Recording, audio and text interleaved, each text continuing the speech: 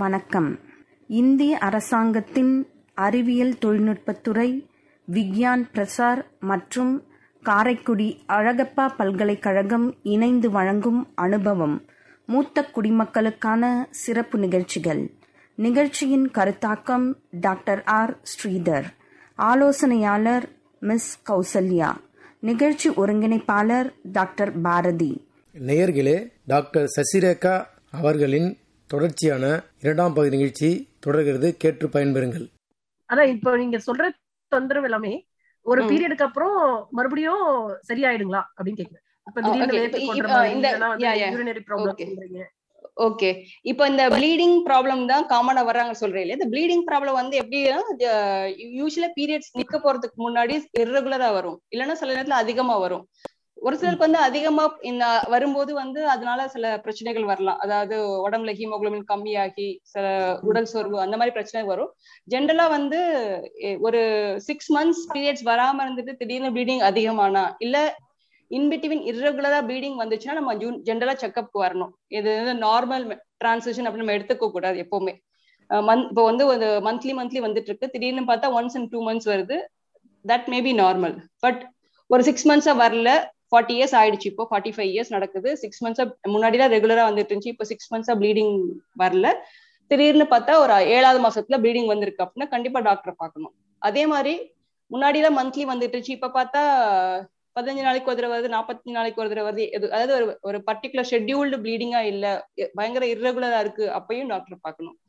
இது ஹஸ்பண்ட் கூட சேர்ந்து இருக்கும்போது பெயின் இருக்கு, ப்ளீடிங் இருக்கு அப்படின்னா அப்பயும் டாக்டர் பார்க்கணும். ஏன்னா இந்த மாதிரி சிச்சுவேஷன்ஸ்ல வந்து இது வந்து நார்மல் டிரான்சிஷனை தாண்டி கர்ப்பப்பையில வேற தொந்தரவுகள் இருக்கிறதுக்கு வாய்ப்பு இருக்கு.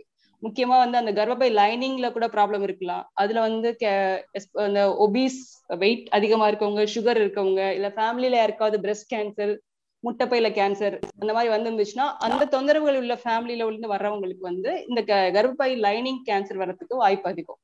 ஸோ ஜென்ரலா வந்து 6 மாசத்துக்கு அப்புறம் ப்ளீடிங் வந்துச்சுனாலோ, இல்ல இந்த இர்ரெகுலர் ப்ளீடிங் இருந்தாலோ, இல்ல கர்ப்பப்பை வாயில தொந்தரவு, அதாவது ஹஸ்பண்ட் கூட சேர்ந்து இருக்கும்போது தொந்தரவு இருந்தாலோ, கர்ப்பப்பையில புற்றுநோய் இருக்கா அப்படின்னு செக் பண்ணணும். கர்ப்பப்பை வாய் புற்றுநோயாவும் இருக்கலாம், இல்ல கர்ப்பப்பை லைனிங்ல புற்றுநோயாவும் இருக்கலாம், இல்ல இது ரெண்டுமே இல்லாம நார்மலா கூட இருக்கும். ஆனா கண்டிப்பா செக்அப் பண்ணணும். இது வந்து நார்மல் டிரான்சிஷன் எடுத்துக்க கூடாது, அது ஒண்ணு முக்கியமானது. இது வந்து இது வந்து ஒருவேளை நார்மலா இருந்துச்சு, நம்ம வந்து இந்த மாதிரி வரும்போது கண்டிப்பா நம்ம செக்அப் பண்ணணும். ஃபுல் செக்அப் பண்ணிட்டு ஸ்கேன் பண்ணிட்டு தேவைப்பட்டா டிஎன்சி கூட பண்ணுவோம். அந்த ரிப்போர்ட்ல நார்மலா இருந்துச்சு அப்படின்னா அதுக்கு நிறைய ட்ரீட்மெண்ட்ஸ் இருக்கு. ஏன்னா ப்ளீடிங் வந்து அதிகமா போகும்போது நம்ம வந்து நார்மல் நம்ம விட முடியாது. ஏன்னா அதிகமா பிளட் லாஸ் ஆச்சுன்னா உடம்புல வேற சில கான்சிக்வன்சஸும் வரும். ஜென்ரலா வந்து அது நிறைய மெடிசன்ஸ் இருக்கு. கர்ப்பப்பை எடுக்கணும்னு அவசியம் கிடையாது. கர்ப்பப்பையில கட்டி எதுவும் இல்லை, தொந்தரவு வந்து சாதாரண தொந்தரவா இருந்துச்சுன்னா அதை ட்ரீட் பண்றதுக்கு நிறைய மெடிகேஷன்ஸ் இருக்கு. ஓரலாவும் எடுத்துக்கலாம், இல்ல கர்ப்பப்பை வாயில ஒரு யூசிடி மாதிரியும் போடுவாங்க. ஸோ நிறைய ஆப்ஷன்ஸ் இருக்கு. அதை நம்ம டாக்டர்கிட்ட கேட்டுட்டு அந்த நேரத்துல எப்படி ரிப்போர்ட், அந்த பயாப்சி ரிப்போர்ட் எப்படி இருக்குங்கிறத பொறுத்து அது தகுந்த மாதிரி அவங்க ட்ரீட்மெண்ட் கொடுப்பாங்க. ஜென்ரலா 6 months வரைக்கும் கொடுப்பாங்க. ஒரு சிலருக்கு வந்து பீரியட்ஸ் நிக்கிற டைம் வரைக்கும் கூட தேவைப்படலாம். பட் அது வந்து நார்மல். இதுல கர்ப்பப்பையில கட்டி இருக்கு அப்படின்னா தகுந்த மாதிரி அவங்க ஆப்ரேஷன் சொல்ல தேவைப்படலாம். அப்படி இல்லைன்னா அது எந்த இடத்துல இருக்கு, எவ்வளவு பெருசா இருக்குங்கிறத பொறுத்து அதுக்கு ட்ரீட்மெண்ட் இருக்கும். இல்ல ஒருவேளை கேன்சரா இருந்துச்சுன்னா அதுக்கு வந்து ஏர்லியா எப்படி ட்ரீட் பண்ணுவோம் அப்படி பண்ணுவாங்க. இதுதான் ப்ளீடிங் பத்தின விஷயம். இது தவிர இந்த வாசோமோட்டார் சிம்டம்ஸ்ன்றது வந்து பெர்சிஸ்டண்டா இருக்காது. அதாவது ஒரு சிலருக்கு வந்து ஒரு 6 months to 1 year அந்த மாதிரி இருக்கலாம், சில பேருக்கு 2 years இருக்கலாம்.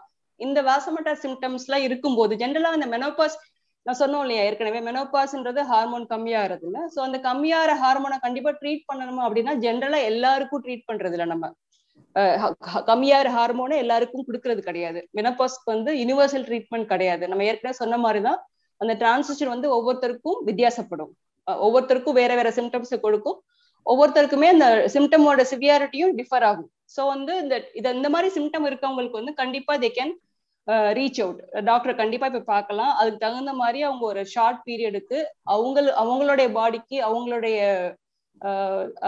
ஹிஸ்டரி எல்லாம் பார்த்துட்டு அவங்களுக்கு எது சூட் ஆகுதோ அதுக்கு தகுந்த மாதிரி ஹார்மோன்ஸ் வந்து ஒரு ஷார்ட் பீரியடுக்கு கொடுப்பாங்க. கொடுத்தா கண்டிப்பா அது ரெஸ்பாண்ட் ஆகும். ஏன்னா அது வந்து சஃபரிங்கோட இருக்கும்போது அது சரியாயிரும்னு சொல்ல முடியாது. ஸோ கண்டிப்பா போய் பார்க்கணும். அதே மாதிரி இந்த மெனோபாசல் ஹார்மோன் ட்ரீட்மெண்ட்ன்றது வந்து எல்லாருக்கும் யூனிவர்சலா கொடுக்கக்கூடிய விஷயம் கிடையாது. ஜென்ரலாவே இந்த ஹார்மோனை நம்ம எக்ஸ்டர்னலா கொடுக்கும்போது அதனால வேற சில சைடு எஃபெக்ட்ஸ் வர்றதுக்கு வாய்ப்பு இருக்கு. டேஞ்சரஸ் சைடு எஃபெக்டும் வரும், மைல்டு சைடு எஃபெக்டும் வரும். அதனால கண்டிப்பா டாக்டரோட ஆலோசனை எடுத்துக்கிட்டு அவங்களுக்கு ஓகேயா இருந்துச்சுன்னா அப்ப கொடுப்பாங்க, எல்லாருக்கும் கொடுக்க மாட்டாங்க. ஆனா இதுக்கு வந்து ரெமெடிஸ் வந்து நிறைய இருக்கு. அதாவது மெடிகேஷனும் இருக்கு, நான் மெடிகேஷன்ஸும் இருக்கு. But they should consult a gynaecologist. இந்த மாதிரி தொந்தரவு இருந்துச்சுன்னா பிசிக்கலாவும் சில ரெமெடிஸ் கொடுப்பாங்க. அதாவது லூஸ் காட்டன் வேர் பண்ற மாதிரி, நல்லா ஹைட்ரேட் பண்ணணும், ஏசி ஃபேன் யூஸ் பண்ணணும் கண்டிப்பா படுக்கும்போது. அந்த மாதிரி சில ஜென்ரல் மெஷர்ஸ் தவிர மெடிகேஷன் போனோம்னா அது அவங்களுக்கு எது சூட் ஆகுதோ அதை பார்த்து அது கொடுப்பாங்க. ஒரு ஷார்ட் பீரியடுக்கு கொடுத்தா கண்டிப்பா ரெஸ்பாண்ட் ஆகும். அதே மாதிரி இந்த யூரினரி சிம்டம்ஸ் அதெல்லாம் இருந்துச்சுன்னா சில நேரத்துக்கு செக்ஷுவல் டிசைர் கூட வந்து டிஃபர் ஆகும். முன்னாடி இந்த மாதிரி இருக்காது. ஆனா அந்த வெஜினல் செக்ரீஷன்ஸ் எல்லாம் கம்மியாறதுனால பெயின்ஃபுல்லா இருக்கும். ஹஸ்பண்ட் கூட சேர்ந்து இருக்கும்போது ரொம்ப பெயின், முன்னாடி மாதிரி இப்ப இருக்கிறது இல்ல. ஸோ அதுக்கு வந்து சொல்யூஷன் அப்படின்னு கேட்டா நம்ம டிஸ்கஷன் பண்ணிட்டு கன்சல்ட் பண்ணிட்டு அதுக்கு எவ்வளவு தேவையோ அது அந்த ரூட் கூட வந்து அந்த கீழே கர்ப்பப்பை வாயில வைக்கிற மாதிரியும் கூட ஆயின்மெண்ட்ஸ் இருக்கு, டேப்லெட்டாவும் இருக்கு, டிஃப்ரெண்ட் ஃபார்ம்ஸ்ல இருக்கு. ஸோ அவங்களுக்கு எது பெஸ்ட், எந்த ட்ரீட்மெண்ட் மொடாலிட்டி பெஸ்ட்டோ அதை வந்து கைனகாலஜிஸ்ட் கன்சல்ட் பண்ணிட்டு அவங்களுடைய சூப்பர்விஷன்ல தான் எடுத்துக்கணும். அந்த கண்டிப்பா எடுத்துக்கலாம். ஆனா இந்த மாதிரி சிம்டம்ஸ் இருந்துச்சுன்னா நார்மல் மெனோபாஸ் தானே, இது கொஞ்ச நாள் சரியாயிடும் அப்படின்னு இல்லாம சஃபரிங் வந்து நமக்கு சஃபர் பண்ணணும்னு அவசியம் கிடையாது. இதெல்லாம் ஷார்ட் டேர்ம் ப்ராப்ளம்ஸ். மெனோபாஸ் ஆகும்போது இந்த வேசோமோட்டார் சிம்டம்ஸோ இல்ல யூரினரி ப்ராப்ளமோ இல்ல செக்ஷுவல் ப்ராப்ளமோ இதெல்லாம் வந்து ஒரு ஷார்ட் டேர்ம் ப்ராப்ளம். இதை தவிர லாங் டேர்ம் ப்ராப்ளம்ஸும் இருக்கு. அதாவது போன் ஹெல்த் அஃபெக்ட் பண்ணும், ஹார்ட் ப்ராப்ளம் வரலாம், ஸோ ஸ்ட்ரோக் ப்ராப்ளம் வரலாம். இதெல்லாம் வந்து லாங் டேர்ம் ப்ராப்ளம்ஸ். இது வந்து ஷார்ட் டேர்ம் ப்ராப்ளம் வந்து அட்ரஸ் பண்றதுக்கு கண்டிப்பா ஹார்மோன்ஸ் வந்து யூஸ் பண்ணலாம். பட் அது வந்து அண்டர் சூப்பர்விஷன் தான். நன்றி மேம். இப்போ நீங்க தெளிவா எங்களுக்கு வந்து சொன்னீங்க இந்த மெனோபாஸ் பீரியட்ல என்னெல்லாம் வந்துட்டு இருக்கும், என்ன மாதிரி டிஃபிகல்டிஸ் இருக்கும் அப்படின்னு. அது சொல்லும் போது நீங்க சொன்னீங்க கேன்சர்லயே வந்து இந்த கர்ப்பப்பை வாய் இல்லாம இந்த கர்ப்பப்பை லைனிங் அப்படிங்கிற மாதிரி ஒன்று சொன்னீங்க மேம். ரெண்டுக்கும் என்ன மேம் வித்தியாசம்? இப்போ நீங்க கர்ப்பப்பை வாய்னா அதை டெஸ்ட் பண்றதுக்கு பேப் நம்ம இருக்கு, நம்ம முன்னாடியே செக் பண்ணிக்கலாம் அப்படின்னு சொன்னீங்கல்ல. ஆமா, அந்த மாதிரி அதுக்கு லைனிங்க்கு அதாவது இருக்கா மேம்? கர்ப்பப்பை லைனிங்ன்றது வந்து எப்படின்னா, கர்ப்பப்பையே எப்படி இருக்கும்னா ஒரு பேரிக்காய தலையா திருப்பி வச்சா எப்படி இருக்கும் அது மாதிரிதான் கர்ப்பப்பை இருக்கும். நான் கர்ப்பப்பை வாயின்னு சொல்றது வந்து பேரிக்காயோட மொடை, பேரிக்காய் காம்பு இருக்கும் இல்லையா, அந்த ஏரியா வந்து வெளியில தெரியும். ஆப்வியஸா உள்ள டாக்டர் வந்து செக்அப் பண்ணும்போது கை வச்சு பார்க்கும்போது அந்த ஏரியா தெரியும். லைனிங்ன்றது வந்து பேரிக்காய் உள்ளர விதை இருக்கும் இல்லையா, அந்த விதை இருக்கிற இடம் தான் லைனிங். அங்கதான் கரு ஃபார்ம் ஆகி அங்கதான் கரு வந்து நார்மலா பேபி வந்து தங்கும். அந்த லைனிங்கை வந்து நம்ம வந்து டிஎன்சி பண்ணாதான் கண்டுபிடிக்க முடியும். ஜென்ரலா நம்ம என்ன பண்ணுவோம்னா, இப்போ ஏதாவது ரிஸ்க் ஃபேக்டர் இருக்கு, ரிஸ்க் ஃபேக்டர்னா என்ன சொல்றது, வெயிட் ஜாஸ்தி இருக்கு, சுகர் இருக்கு, அவங்களுக்கு பிசிஓஎஸ் சின்ன வயசுல பிசிஓஎஸ் இருந்திருக்கு, இல்ல கல்யாணம் ஆகாம அன்மேரிடா இருக்காங்க, 40-50 இயர்ஸ் வரைக்கும் குழந்தை இல்லாம இருக்காங்க, இந்த மாதிரி உள்ளவங்களுக்கு, இல்ல ஃபேமிலில யாருக்காவது வந்து பிரஸ்ட் கேன்சர் வந்திருக்கு, இல்ல அம்மா சைட்லயோ இல்ல வேற ரிலேட்டிவ்க்கோ சிஸ்டர்ஸ்க்கோ பிரஸ்ட் கேன்சர் இருக்கு, இல்ல ஓவேரியன் கேன்சர் வந்திருக்கு, இல்ல வேற ஏதாவது இந்த பவல்ல வந்து கோலனிக் கேன்சர்னு சொல்லுவோம், அந்த அவங்க மேல் ஆர் ஃபீமேல் யாருக்காவது வந்திருக்கு அப்படின்னா இவங்களுக்குலாம் வந்து நம்ம வந்து இந்த ஸ்கேன் பண்ணி பார்த்தா அந்த எண்டோமெட்ரியல் லைனிங்கோட திக்னஸை கண்டுபிடிக்க முடியும். ஸோ அந்த திக்னஸ் வந்து அதிகமா இருந்துச்சுன்னா அவங்க கண்டிப்பா டிஎன்சி பண்ணணும். எல்லாருக்கும் டிஎன்சி பண்ணணும்னு அவசியம் இல்லை. ப்ளீடிங் இருந்துச்சுன்னா பண்ணுவாங்க, ப்ளீடிங் இல்ல சும்மா செக்அப்க்கு போகணும் அப்படின்னா ஸ்கேன் பண்ணாலே தெரியும் அந்த லைனிங் எவ்வளவு திக்னஸ் இருக்கு, எப்படி இருக்குன்னு. ஒரு பர்டிகுலர் திக்னஸ்க்கு மேல இருந்துச்சுன்னா கண்டிப்பா அப்போ டிஎன்சி பண்ணலாம். அது வரைக்கும் இயர்லி ஸ்கேன் பண்ணாலே அந்த திக்னஸை கண்டுபிடிக்க முடியும் ப்ராப்ளம் இருக்கா இல்லையா அப்படின்னு. Okay ma'am.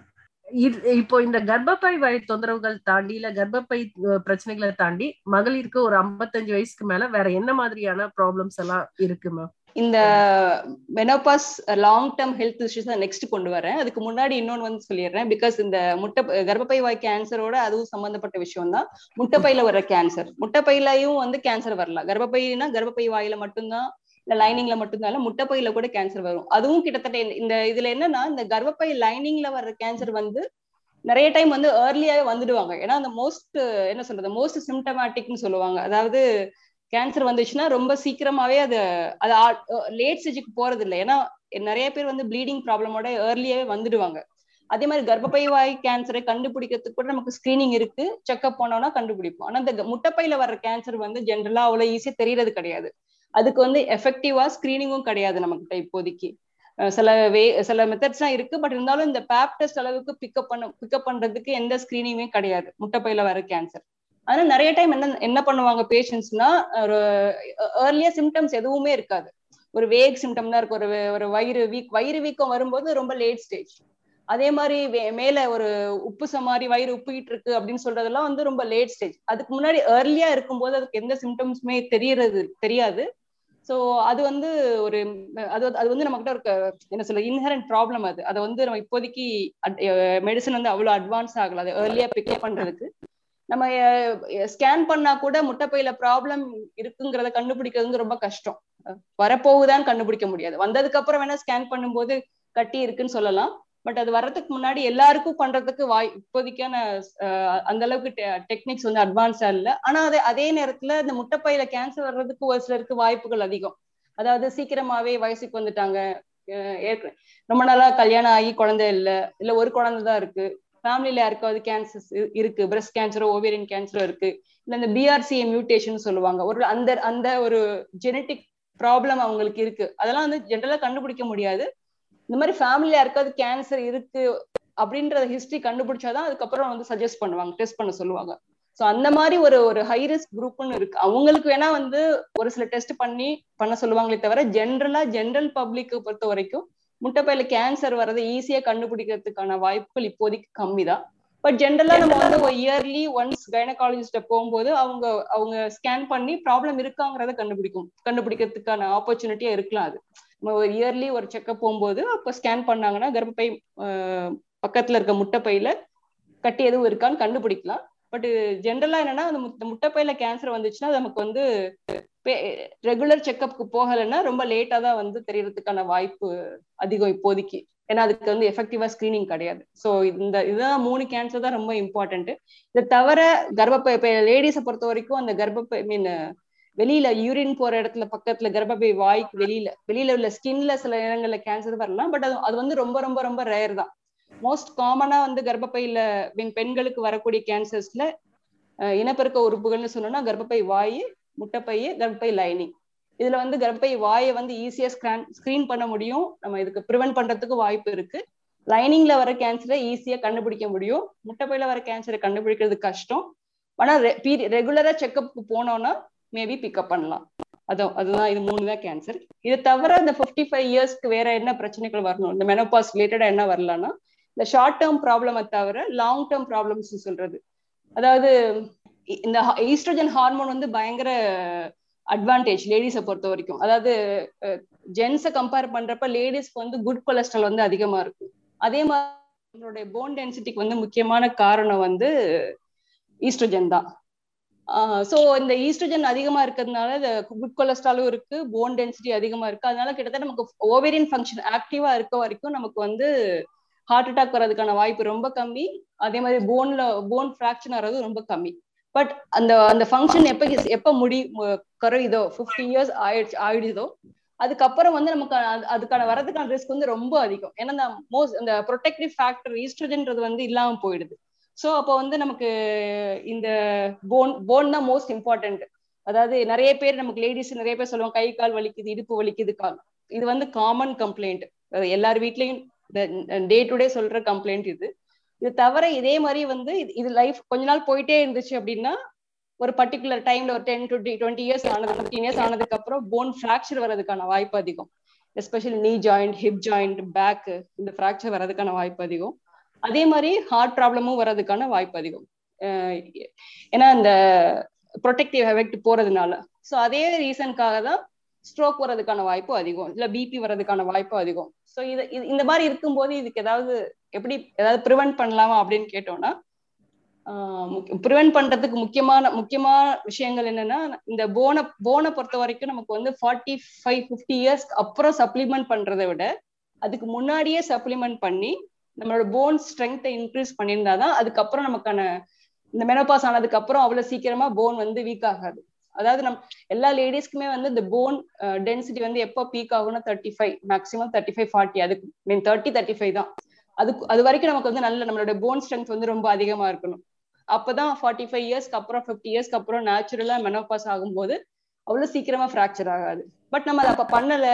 இப்ப என்ன பண்ண முடியும் அப்படின்னா பிசிக்கல் ஆக்டிவிட்டி தான் வந்து கால்சியத்தை வந்து போன்ல வந்து ஸ்ட்ரெங்தன் பண்ணும், கொண்டு டெபாசிட் பண்ணும். அது இல்லைன்னா எவ்வளவு கால்சியம் எடுத்தாலும் எவ்வளவு விட்டமின் டி எடுத்தாலுமே பிசிக்கல் ஆக்டிவிட்டி ஒண்ணு இருக்கணும். அதுதான் ரொம்ப இம்பார்ட்டன்ட். அது தவிர இந்த மாதிரி கால்சியம் டேப்லெட்ஸ், விட்டமின் டேப்லெட்ஸ் கொடுப்பாங்க. எசென்ஷியலா அவங்க வந்து ஃபுட்டை தவிர எக்ஸ்டர்னலா சப்ளிமெண்ட் பண்ணிக்கணும். அது வந்து லைஃப் லாங் கிட்டத்தட்ட எடுத்துட்டு இருக்கணும். அது இல்லாம நார்மலா டயட்ல வந்து நிறைய கால்சியம் இருக்கிற diets, for example soya, beans, cheese, paneer, வெண்டைக்காய், இதெல்லாம் நிறைய கால்சியம், ராகி, கொய்யாக்காய், இதெல்லாம் நிறைய கால்சியம் கூட இருக்கு. ஸோ இதெல்லாம் வந்து அவங்க ஈவன் தயிர், ஈவன் எக் யோக்ல கூட கால்சியம் நிறைய இருக்கு. ஸோ இதெல்லாம் வந்து ரெகுலரா அவங்க வந்து ஃபுட்ல எடுத்துக்கணும்.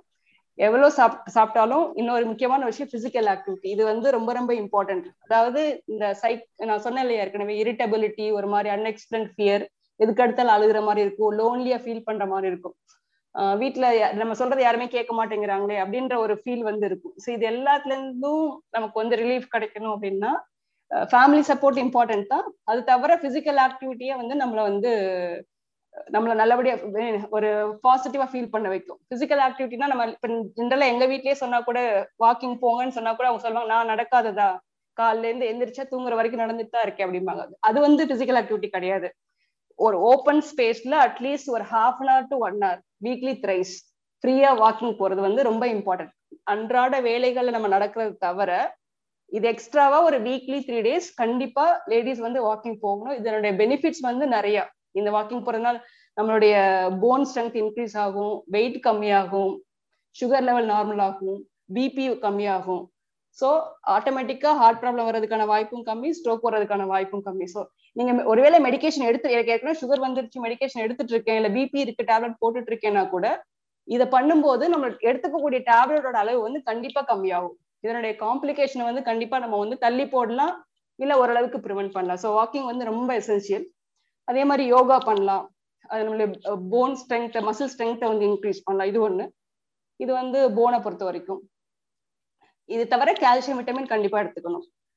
அது இல்லாம வந்து நம்ம நாட்டுல அவ்வளோ யாரும் ஸ்மோக் பண்ண மாட்டாங்க. ஒருவேளை ஸ்மோக் ஆல்கஹால்லாம் யூஸ் பண்ணாங்க அர்பன் ஏரியால அப்படின்னா கண்டிப்பா அதை அவாய்ட் பண்ணணும். ஏன்னா இதுக்கப்புறம் வந்து இதனால ரிஸ்க் வந்து ரொம்ப ஜாஸ்தி.